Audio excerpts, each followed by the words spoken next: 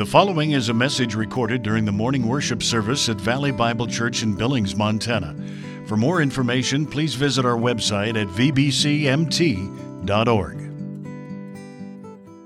Well, you are well aware that Jesus commanded his followers to be about the work of making disciples. That is what we call the Great Commission. And the truth of Christianity is to be passed down from one Christian to the next, one generation to the next, passing on the truths of Scripture. And as individual Christ followers, it's our duty to teach others to obey all the things that Christ has commanded. That means as Christians, we're to influence other people for the sake of Christ. And throughout our Christian lives, as we ourselves mature in the faith, we are then to be imparting the truth that we know to others. We could say that we are always to be training the next generation of Christians, always investing in them, always teaching, always modeling, always practicing the biblical one another commands that we find in Scripture to help others grow in the faith. This is faithful Christianity. It's not just the work of pastors or elders. This is the work of every Christian. We are called to make disciples. And one of the most well-known discipleship passages in the New Testament is found in 2 Timothy chapter 2. I'd invite you to open up your Bible with me this morning there to 2 Timothy chapter 2. Here, the Apostle Paul instructs Timothy about his pastoral responsibilities to really train younger disciples. Look at 2 Timothy chapter 2, verses 1 and 2 with me. This is really a beloved passage of various discipleship ministries. But look at the text with me, 2 Timothy chapter 2, beginning in verse 1. Paul says, "You therefore, my son, be strong that in the grace that is in Christ Jesus.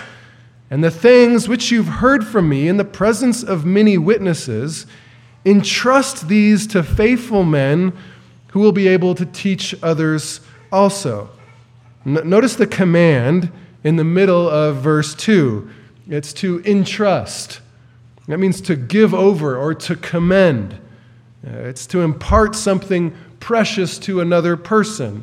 And the precious things in this particular passage, we might say, are the pearls of sound doctrine, biblical truth. So the things that Timothy had heard Paul time and again preaching and teaching, he was then to pass on to others. So Paul's words here in verse 2 are similar to Jesus' words of, we are to teach others to obey all the things that Christ commanded, or I have commanded you. The Great Commission is really reflected in this passage. Paul instructs Timothy to pass on the teaching that he heard from the Apostle Paul, this apostolic teaching, and then he was to commend that teaching to faithful men. He was to entrust apostolic truth to faithful disciples, seeing them then nourished on the words of sound faith. They are to be equipped then for every good work. Those faithful men were then to turn around and give it away to the next generation. Paul called for the entrusting of truth. It went from Paul entrusted these things to Timothy. Timothy then entrusts them to faithful men, and then faithful men would pass that on to another generation of faithful men. And so the church endures. This is the work of really a healthy church. And I would say this is the work of individual healthy Christians.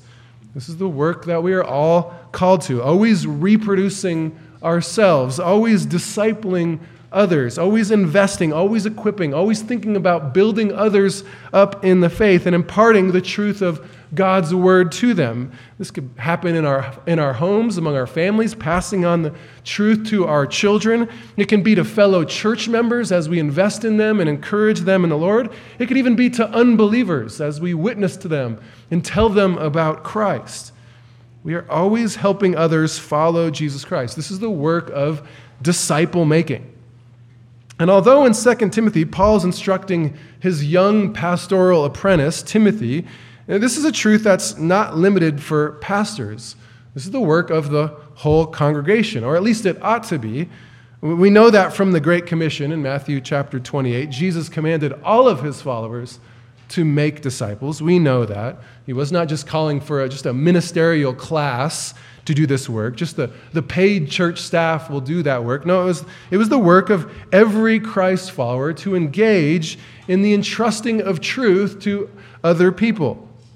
And just to see one other subset of this, or another subset of the church that is engaged in this, consider the work of older women in the church that's presented to us in the book of Titus. Just turn over a couple pages in the right to the very next book, the letter of Titus. There in that letter, in chapter 2, Paul focuses on the discipleship ministry of the older women in the church. So look with me beginning with verse 3 of chapter 2. Paul addressing specifically older women. Older women likewise are to be reverent in their behavior, not malicious gossips, nor enslaved to much wine, teaching what is good, so that they may encourage the younger women to love their husbands, to love their children, to be sensible, pure, workers at home, kind, being subject to their own husbands, so that the word of God will not be dishonored. So we could say, well, here is the work of older women in the church.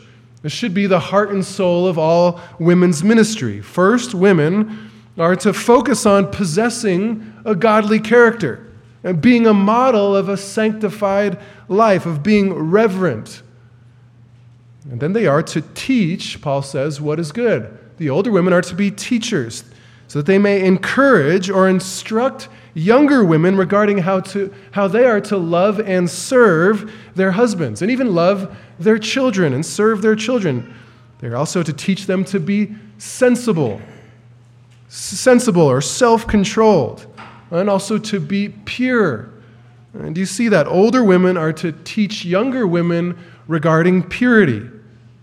They're also to teach them about how to be kind, and how to keep their own home, and how to bring themselves under the authority of an imperfect husband. This is the responsibility of older women in the church. And this is not controversial. This is really not a passage that's difficult to understand. This is about as straightforward, really, as it could get.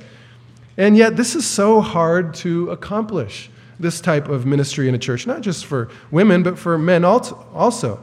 Naturally, we gravitate towards ministries that do not require that we be vulnerable to others. Naturally, we gravitate towards ministries that do not require that we open up our life to another person. Ministries that do not require a sanctified life, a certain level of holiness and godliness. So it's at times difficult to motivate older women to come alongside the younger women. And it's hard for younger women to open up themselves to the lives of older women in the church. I find it's interesting today that many younger women open themselves up to social media influencers, but they are reluctant to open themselves up to older women in the church. And in this no way exempts the men either. The same truths are true of the men. And just look at verse 2. Here, older men are clearly to be an example and to invest in younger men. Look at verse 2. Older men are to be temperate, dignified, sensible, sound in faith, in love, and in perseverance. So here are the things we ought to strive for and then see built into the lives of the next generation.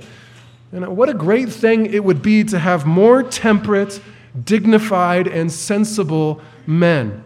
Men who understand sound doctrine, and then who are examples of love, who give their lives away in loving and serving others, and who are a model of perseverance. I'd say that's perhaps the greatest need of this hour, and really every hour, this sort of men that might lead a church.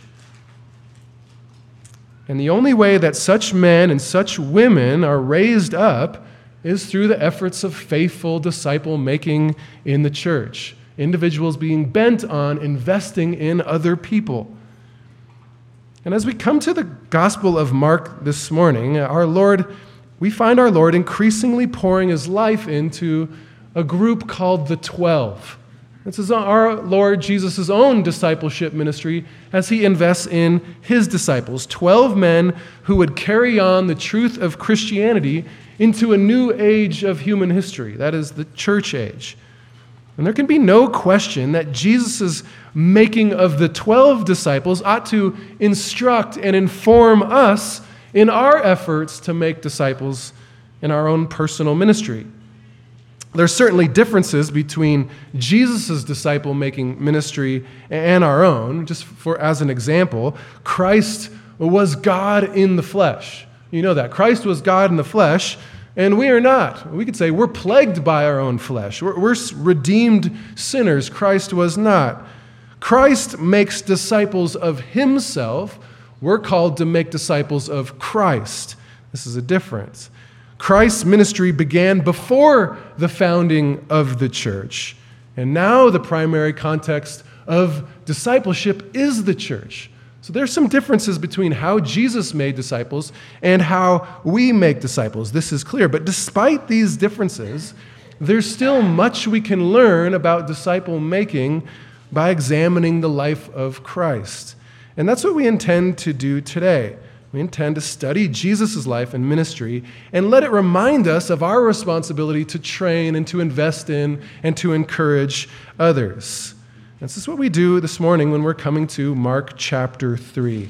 I invite you to turn there, if you're not already there, in our ongoing study of the Gospel of Mark. Mark chapter 3. And this morning we come to verse 13. And I'll invite you to follow along, verses 13 through 19 this morning. So please follow along. And he, that's Jesus, went up on the mountain and summoned those whom he himself wanted, and they came to him. And he appointed 12 so that they would be with him and that he could send them out to preach and to have authority and to cast out demons. And he appointed the 12, Simon, to whom he gave the name Peter, and James, the son of Zebedee, and John, the brother of James. To them he gave the name Boanerges, which means sons of thunder, and Andrew and Philip and Bartholomew and Matthew and Thomas and James, the son of Alphaeus, and Thaddeus, and Simon the Zealot, and Judas Iscariot, who betrayed him. Now, just a reminder of the context of this passage, Mark has been deliberately constructing a theme. He wants us to see and examine the various reactions and responses of different groups in Israel to Jesus. And beginning in chapter 2, we have 5 accounts back to back to back of Jesus conflicting with the scribes and the Pharisees. First, in chapter 2, was the incident of Jesus healing the paralytic man who was lowered down through the roof, whom Jesus both healed and forgave. See the scribes' response beginning in verse 5 of chapter 2. Look at it there. And Jesus, seeing their faith, said to the paralytic, "Sons, your sins are forgiven." But some of the scribes were sitting there and reasoning in their hearts, "Why does this man speak this way? He's blaspheming. Who can forgive sins but God alone?" Then the next account, Jesus had the temerity to dine with sinners. See the Pharisees' response in verse 16. And when the scribes and the Pharisees saw that he was eating with sinners and tax collectors, they said to his disciples, "Why is he eating and drinking with tax collectors and sinners?" Then Jesus' disciples did not follow the Pharisees' standard for fasting. We see this then in verse 18. John's disciples and the Pharisees were fasting, and they came and said to him, "Why do John's disciples and disciples of the Pharisees fast, but your disciples do not fast?" Then Jesus' disciples were condemned by the Pharisees for breaking the Pharisees' contrived Sabbath regulation by picking heads of grain on the Sabbath. Look at verse 24. And the Pharisees were saying to him, "Look, why are they doing what is not lawful on the Sabbath?" That was the 4th account. And then the 5th and final altercation with the Pharisees comes in the beginning of chapter 3. Here, much to the Pharisees' ire, Jesus would heal a man's withered hand, and he would do so in the synagogue on the Sabbath day. And on Jesus' part, Jesus was grieved and angered by the hardness of the Pharisees' heart. And so Jesus would call the man to the middle of the synagogue. And we see the climax of this account in verses 5 and 6 of chapter 3. And look there. After looking around at them with anger, grieved at their hardness of heart, he said to the man, "Stretch out your hand." And he stretched it out, and his hand was restored. And then look at verse 6. The Pharisees went out and immediately began conspiring with the Herodians against him as to how they might destroy him. So after these 5 accounts, the response of the scribes and Pharisees, how they would respond to Jesus, is thoroughly documented. It's been showcased by Mark. As a group, they will not be followers of Christ. In fact, they're going to be entirely antagonistic to him. They're now seeking to destroy him. And so next, Mark turns us towards the crowds. The crowds. And in verses 7 through 12 of chapter 3, the crowds rush to Jesus for the sake of experiencing his healing power. The disciples were called to sort of stand in waiting or to be on standby in a boat as Jesus taught or interacted with the crowds on the seashore, just in case Jesus might be crushed into the sea. He could quickly bail back into a boat. It was sort of a wild frenzy on this day with the crowds streaming to Jesus. And the crowds were seemingly ignorant of the spiritual significance of the Messiah who was in their very presence. They missed it. They were focused on being healed. Meanwhile, in verses 11 and 12, the unclean spirits, the demons, they interestingly know who Jesus is. They rightly call him the Son of God and fall down in homage before him. And they refer to him with a divine title. So the demons seem to recognize what the crowds fail to see.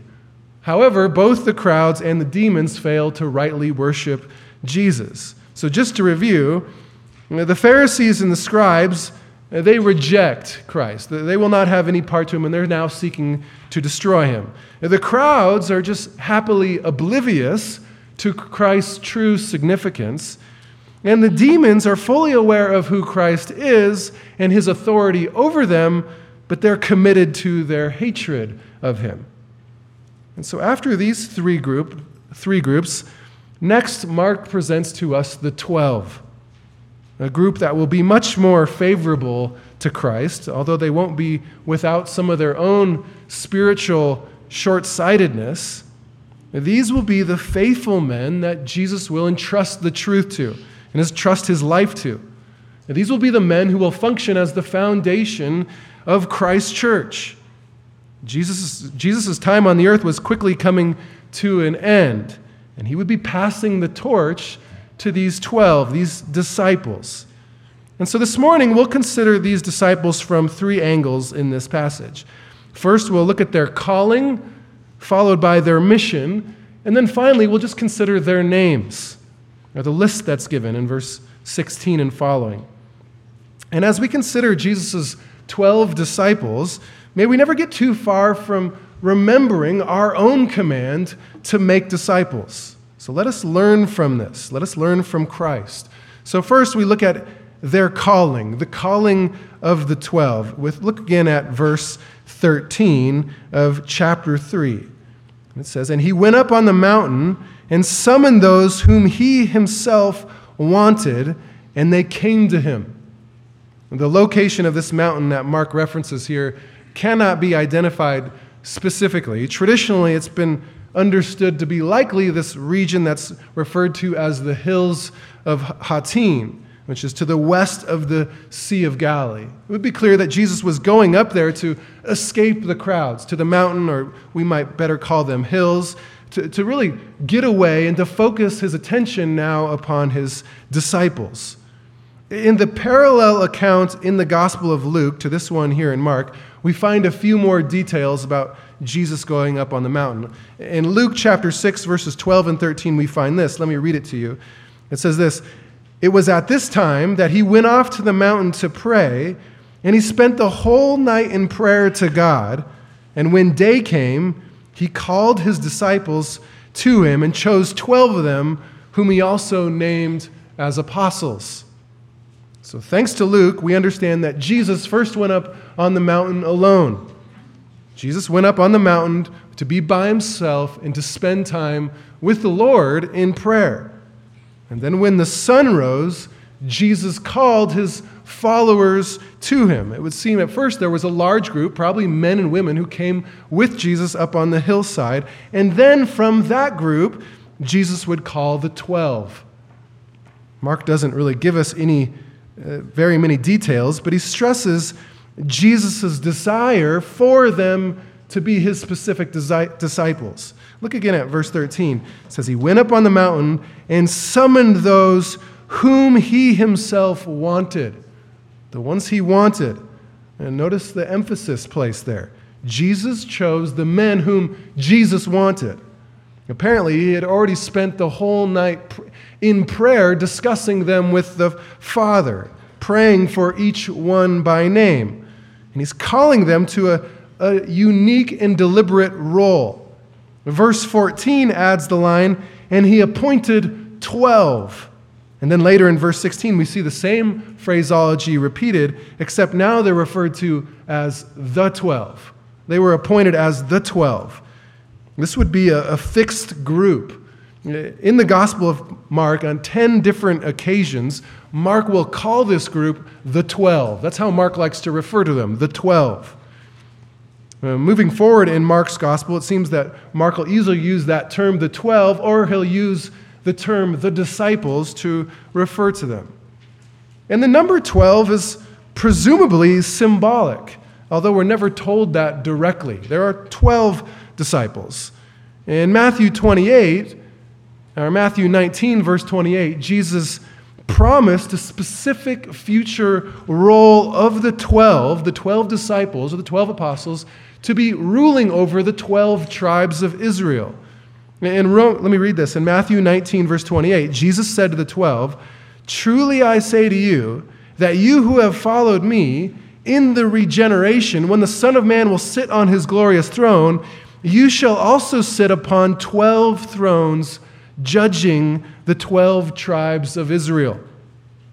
So in the future kingdom, the 12 apostles, that would be minus Judas and plus Matthias, who has replaced Judas in Acts chapter 1, these 12 apostles will form some sort of a ruling capacity over the restored tribes of Israel in the kingdom. Just as a side note, the apostle Paul, who is referred to as the apostle of the Gentiles in Romans 11, verse 13, will probably have a similar role over the Gentile or the predominantly Gentile church.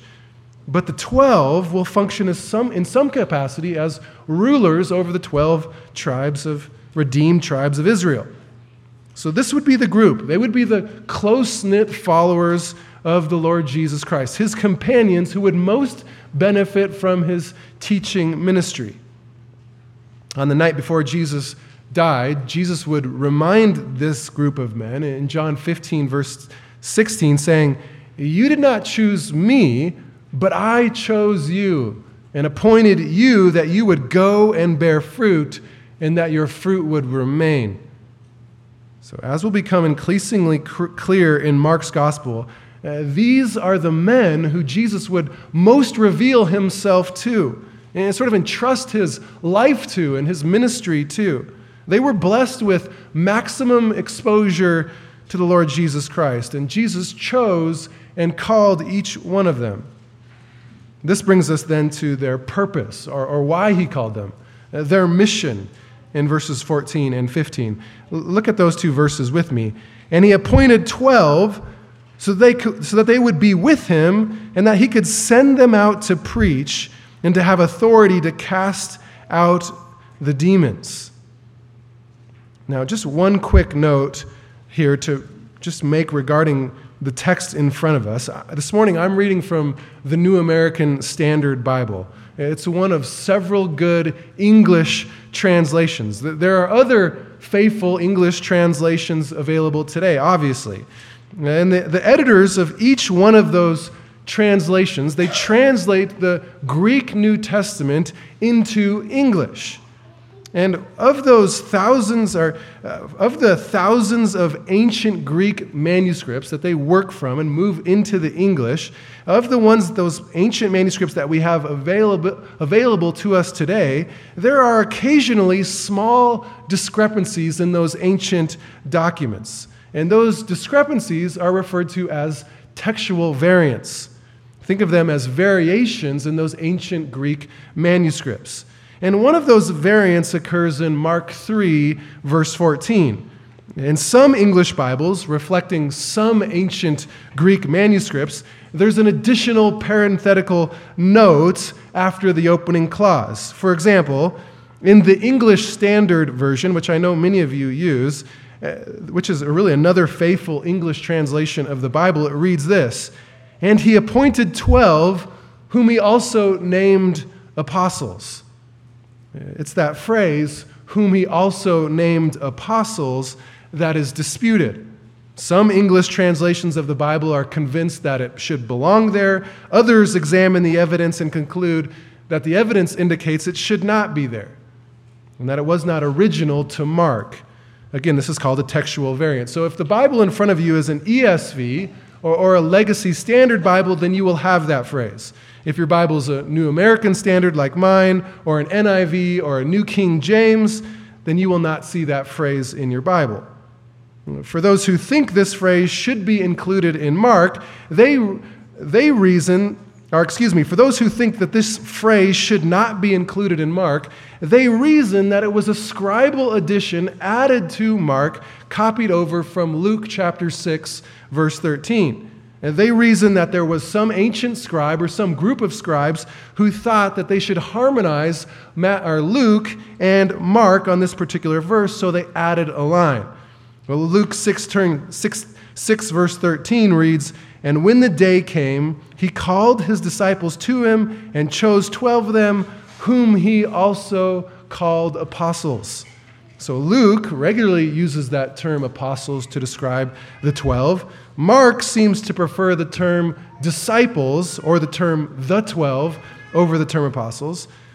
But Mark does use the term apostles on one other place in Mark, and it's really undisputed. That's in Mark 6, verse 30. So in this particular instance, I lean towards the ESV and the LSB being correct to include that phrase.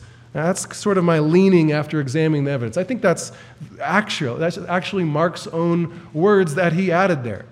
But I'll be quick to admit that the evidence on both sides of this is rather compelling, and I could be wrong. So I'm not going to die for this truth, that's for certain. But it's helpful for us to think about how our Bibles are constructed and why we find things like this, and to not be alarmed when someone points them out to you. So all that now to come back to our passage to think about the mission given to them, their purpose, why Jesus called them in verses 14 and 15. And notice he gives them a twofold purpose. Jesus appointed 12 so that they would be with him, and so that they would also be sent out. Those are the two purposes. So the first is that they would just be with him. They would spend time with him, be in close proximity to him, certainly in close fellowship. We would say this is for the purpose of training them, for them to witness Jesus' life, to see his character, to see how he lived, and for Jesus' life to just sort of bleed on them and rub off on them, for they to catch how he lives and how he thinks, and just the godly character that he possessed. They were blessed with being with the eternal Son of God. What an amazing privilege. I think without question, this is a discipling model for us. To disciple someone, we must be with them, spend time with them, get to know them, rub shoulders with them, spend time in life next to them, teaching them, modeling Christianity, discussing things. That's critical for discipleship. That's why Jesus called the 12 to be with him. These were the men who would carry on the truth, establish the church. So Jesus wanted them with him. But he also sent them out. This seems to be a reference to the short-term mission trips that Jesus would send the disciples on. In Mark chapter 6, we see Jesus sending them out in pairs. And Jesus specifically highlights two of their tasks They would preach, and they would have authority to cast out demons. Presumably, they would preach the very same message that Jesus was preaching. That's the message we heard summarized back in Mark 1:15. Jesus said, "The time is fulfilled. The kingdom of God is at hand. Repent and believe the gospel." So I believe the disciples were preaching a message of repentance. This is confirmed, by the way, in Mark chapter 6. Turn over there with me, just a couple pages to the right, to Mark chapter 6, and look with me at verse 7. And he summoned, this is verse 7, Mark chapter 6, and he summoned the 12 and began to send them out in pairs and gave them authority over the unclean spirits. You see that? Jesus then gives some additional instructions about this mission, but Mark records what they did in verses 12 and 13. They went out and preached that men should repent. That was their message. In verse 13, they were casting out many demons and were anointing with oil many sick people and healing them. So here's their mission. They're going out, they're preaching that men should repent. Get ready, the kingdom of God is at hand. The Son of God is coming. Get ready, repent of your sins. But they were also casting out demons. And it's interesting to note that Mark specifies back in chapter 3, verse 15, that the 12 would have authority to cast out demons. They would have this special authority. And here in Mark chapter 6, we see them doing that very thing. But in order to cast out demons, they needed this special authority from the Lord. Special power on loan from Christ to cast out demons. This was something that was exclusively given to the 12. There were other disciples of Christ, obviously, who did not possess this special authority that Jesus gave to the 12. This power over the demonic world was entrusted to them, but we would also say it wasn't automatic. This power had limits. We say this because in Mark chapter 9, the disciples encounter a demonic spirit that won't come out, that they don't seem to have the power to cast out. And Jesus would tell them, well, some can only come out by prayer, leveraging God the Father's help in this process. So this limited authority to cast out demons was given to a select few, namely the 12 disciples or apostles. Now today, I think we would all grant that demon possession still occurs. But I don't think there's anyone who possesses such an apostolic authority to cast out demons today. That was unique to the 12. I know this would contradict many of the claims of those who are kind of invested in so-called deliverance ministries. I do not think there's anyone who has this special authority to cast out demons today, or the special gift of exorcism, we might say. There's no one who has the apostolic authority to cast out demons like the apostles had. Now, when we encounter demonic or demonized individuals, which maybe occasionally we will in this life, we should pray for them. We should cry out to God for them, and we should certainly bring the gospel of Jesus Christ to them. We should preach to them. But we should remember that Jesus himself is the one who possesses all authority in heaven and on earth. He possesses the authority, so we appeal to him. In Jude chapter 9, Michael, the archangel, even appeals to Jesus. Michael himself won't even cast out a demon. He instead says, "The Lord rebuke you," to Satan. So that's a good model for us. We appeal to Jesus. We don't pretend to have this authority. The apostles were given the ability to cast out demons, and they were also given the ability to heal. We see that in Mark chapter 6. The ability to cast out demons, the ability to heal, this were part of the gifts that the apostles possessed. In 2 Corinthians chapter 12, verse 12, Paul calls them the signs of an apostle. You could recognize an apostle if they were able to cast out demons and heal people. That was unique to them. And it's worth noting in Mark chapter 6, verse 13, that we see the disciples also healing people here in this short-term mission trip. That was one of the authorities, that was part of the authority entrusted to them. They could heal. So this was another unique gift entrusted to them, one not mentioned, by the way, in Mark 3, verse 13. But I think we could assume that that was part of the authority that was given to them there. That was part of what they would go out and do. So just to review, the 12 were anointed to be with Christ and to be sent out. And when they were sent out, they would preach, and they would also cast out demons, and presumably they would also be healing, because that's what we see them doing in Mark chapter 6. This was the mission of the 12. These short-term mission trips would function as really a training ground for the time when Jesus would depart and turn everything over to them, and they would be entrusted with the task of founding the church. So we've seen their calling, we've seen their mission, and finally we come to their names. Their names. Look at them again with me, beginning in verse 16 of Mark chapter 3. Here we find a list of names. And he appointed the 12, Simon, to whom he gave the name Peter, and James, the son of Zebedee, and John, the brother of James. To them he gave the name Boanerges, which means sons of thunder, and Andrew and Philip and Bartholomew and Matthew and Thomas and James, the son of Alphaeus, and Thaddeus and Simon the Zealot, and Judas Iscariot, who betrayed him. So this is one of the lists that we find. We find similar lists like this in Matthew, we find one in Luke, and we also find a fourth in the book of Acts. And when we compare those lists of the disciples that we find in Scripture, there are a few revealing things that jump out to us. One, Simon Peter is always listed first. Presumably, this is because he was sort of the de facto leader, the speaker, the spokesperson of the 12. Judas Iscariot is always mentioned last. He's the last in the group, which is to be understood. And understandably, he's absent then in the list that we find in the book of Acts. In studying these various four lists, there's a certain grouping that emerges as we look at the lists. The lists suggest that they were sort of divided up into groups of four, 3 groups of 4. The same name in the list always begins the 4 groups. Peter always begins the first group of 4. He seems to be the leader of the group that contained James and John and Andrew. The second group is sort of headed or led by the name Philip. Philip, he's the sort of de facto representative of that second group. He's always the first of the second group, a group containing Thomas, Bartholomew, and Matthew. The final group of 4 is always headed by this man named James, the son of Alphaeus.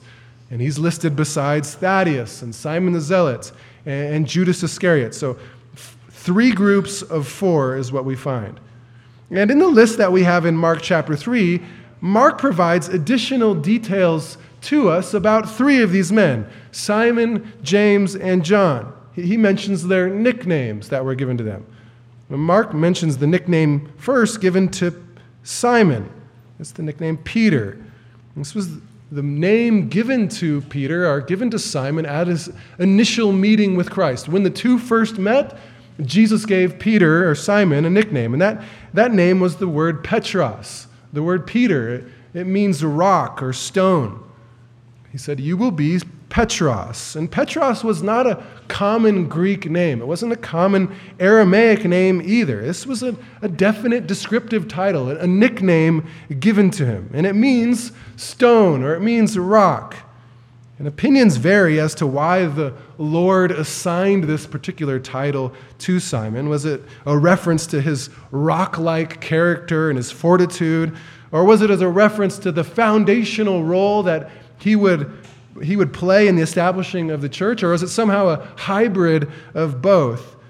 We know that, of course, yes, Peter did play a pivotal role in the establishment of the church, and we also know that he had a firm resolve to his character, but we also know that Peter didn't always act that way. Peter had some great colossal failures in his life as well.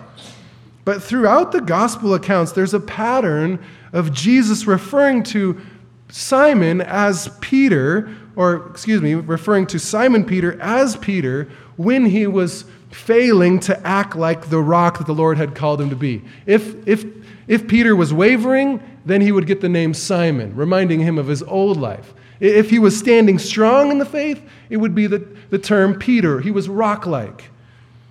John MacArthur, in his extremely helpful book on the 12 disciples, called The 12 Ordinary Men, provides some unique insight into this nicknaming of Peter. And as men in the church, we recently worked through this book together, and it was really an edifying time considering Simon Peter. And I just want to read you some of MacArthur's words about the significance of this nickname.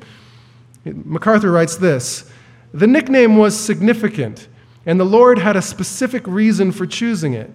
By nature, Simon was brash, vacillating, and undependable. He tended to make great promises that he could not follow through with. He was one of those people who appears to lunge wholeheartedly into something, but then bails out before finishing. He was usually the first one in, and too often he was the first one out. And when Jesus met him, he fit James's description of a double-minded man, unstable in all of his ways. Jesus changed Simon's name, it appears, because he wanted the nickname to be a perpetual reminder to him about who he should be. And from that point on, whenever Jesus called him Simon, he sent him a subtle message. If he called him Simon, he was signaling that he was acting like his old self. If he called him Rock, he was commending him for acting like the way he ought to be." MacArthur adds, Tommy Lasorda, former manager of the Los Angeles Dodgers, tells the story of a young, skinny pitcher who was new in the Dodgers minor league system. The youngster was somewhat timid, but had an extraordinary, powerful, and accurate arm. Lasorda was convinced that the young pitcher had the potential to be one of the greatest ever. But Lasorda says the young man needed to be fierce and competitive, and he lacked that. He needed to lose his timidity. So Lasorda gave him the nickname that was the exact opposite of his personality, Bulldog. And over the years, that's exactly what Orel Hershiser became, one of the most tenacious competitors who ever took the mound in the major leagues. The nickname became a perpetual reminder of what he ought to be, and before long, it shaped his whole attitude. This young man, Simon, who would become Peter, was impulsive and overeager and impetuous. He needed to become like a rock, so that is what Jesus named him. From then on, the Lord could gently chide or commend him just by using one name or the other. Well, that's great significance, thinking about Jesus' working with this one particular man and how he developed him. But after Peter, we come to James and John, the sons of a man named Zebedee. We already saw them in Mark chapter 1. And here in verse 17, Mark gives us a detail nowhere else found in Scripture, and that is that James and John also were given a nickname, the name Sons of Thunder. We can't say for certain why Jesus gave them this nickname because it's nowhere explained or developed anywhere else, but it's likely a reference to their natural fiery nature. I mean, just as a reminder, in Luke 9:54, it was these sons of thunder who desired to call down fire from heaven upon a Samaritan village who was unwilling to house them, just weren't friendly to them. So they were, let's wipe them out, fire from heaven, sons of thunder. This was James and John. Next, we find Andrew.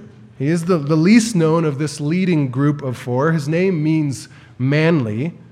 He was the first to be called, and he recruited his brother, which was Simon Peter. In fact, Andrew, we find him regularly introducing others to Christ. He has sort of a bit of an evangelistic spirit to him. Philip then comes. He's always listed first in the second group, and he's hardly even mentioned in the synoptic gospels. That's Matthew, Mark, and Luke. We hardly, beyond the list, we don't know anything about him, but his personality really shines in the Gospel of John. John brings Philip to life as he does some other disciples. Like some of the other disciples, he was also a fisherman. And next, Mark lists Bartholomew. In the Gospel of John, he goes by the name Nathanael. And in John 1, verse 47, at their first meeting, Jesus said of him, "Behold, an Israelite indeed in whom there is no deceit." That's what our Lord said to him on his very first meeting of Bartholomew. Matthew comes next. He also goes by the name Levi. He was the tax collector turned disciple that we saw back in Mark chapter 2, verse 14. And then Thomas, another disciple who comes to life in the Gospel of John, one who I think is often mislabeled and given the name Doubting Thomas. Certainly Thomas was a realist, but he's one who has a great love for Christ, a great passion for our Lord. Next comes James, the son of Alphaeus. This would be the first of the third group. He's sometimes referred to as James the Less. Another lesser-known disciple is Thaddeus. Apparently, he also had a second name. He's sometimes called Judas, the son of James. The second to last name given to us is Simon the Zealot. Before his life of discipleship, he was in some way associated with a Jewish nationalist movement known as the Zealots. He was sort of a political insurrectionist, one given to rebellion, but he would come to surrender his life to Christ. And then finally we come to Judas Iscariot. Iscariot, that means a man of Kerioth. That's what Iscariot means, which seems to indicate a particular region in Israel, the region of Judah. He was a man of Judah, which is unique because he's the only non-Galilean of the 12 disciples. Mark also notes, and he betrayed him. He betrayed him. It's spoken in the past tense, interestingly. Mark seemed to know that he needed to say nothing more. All of his audience would be aware of this man's secret dealings to sell out the Lord Jesus Christ. All of Mark's audience, all of his readers would already know about this man. So he says, he also betrayed him.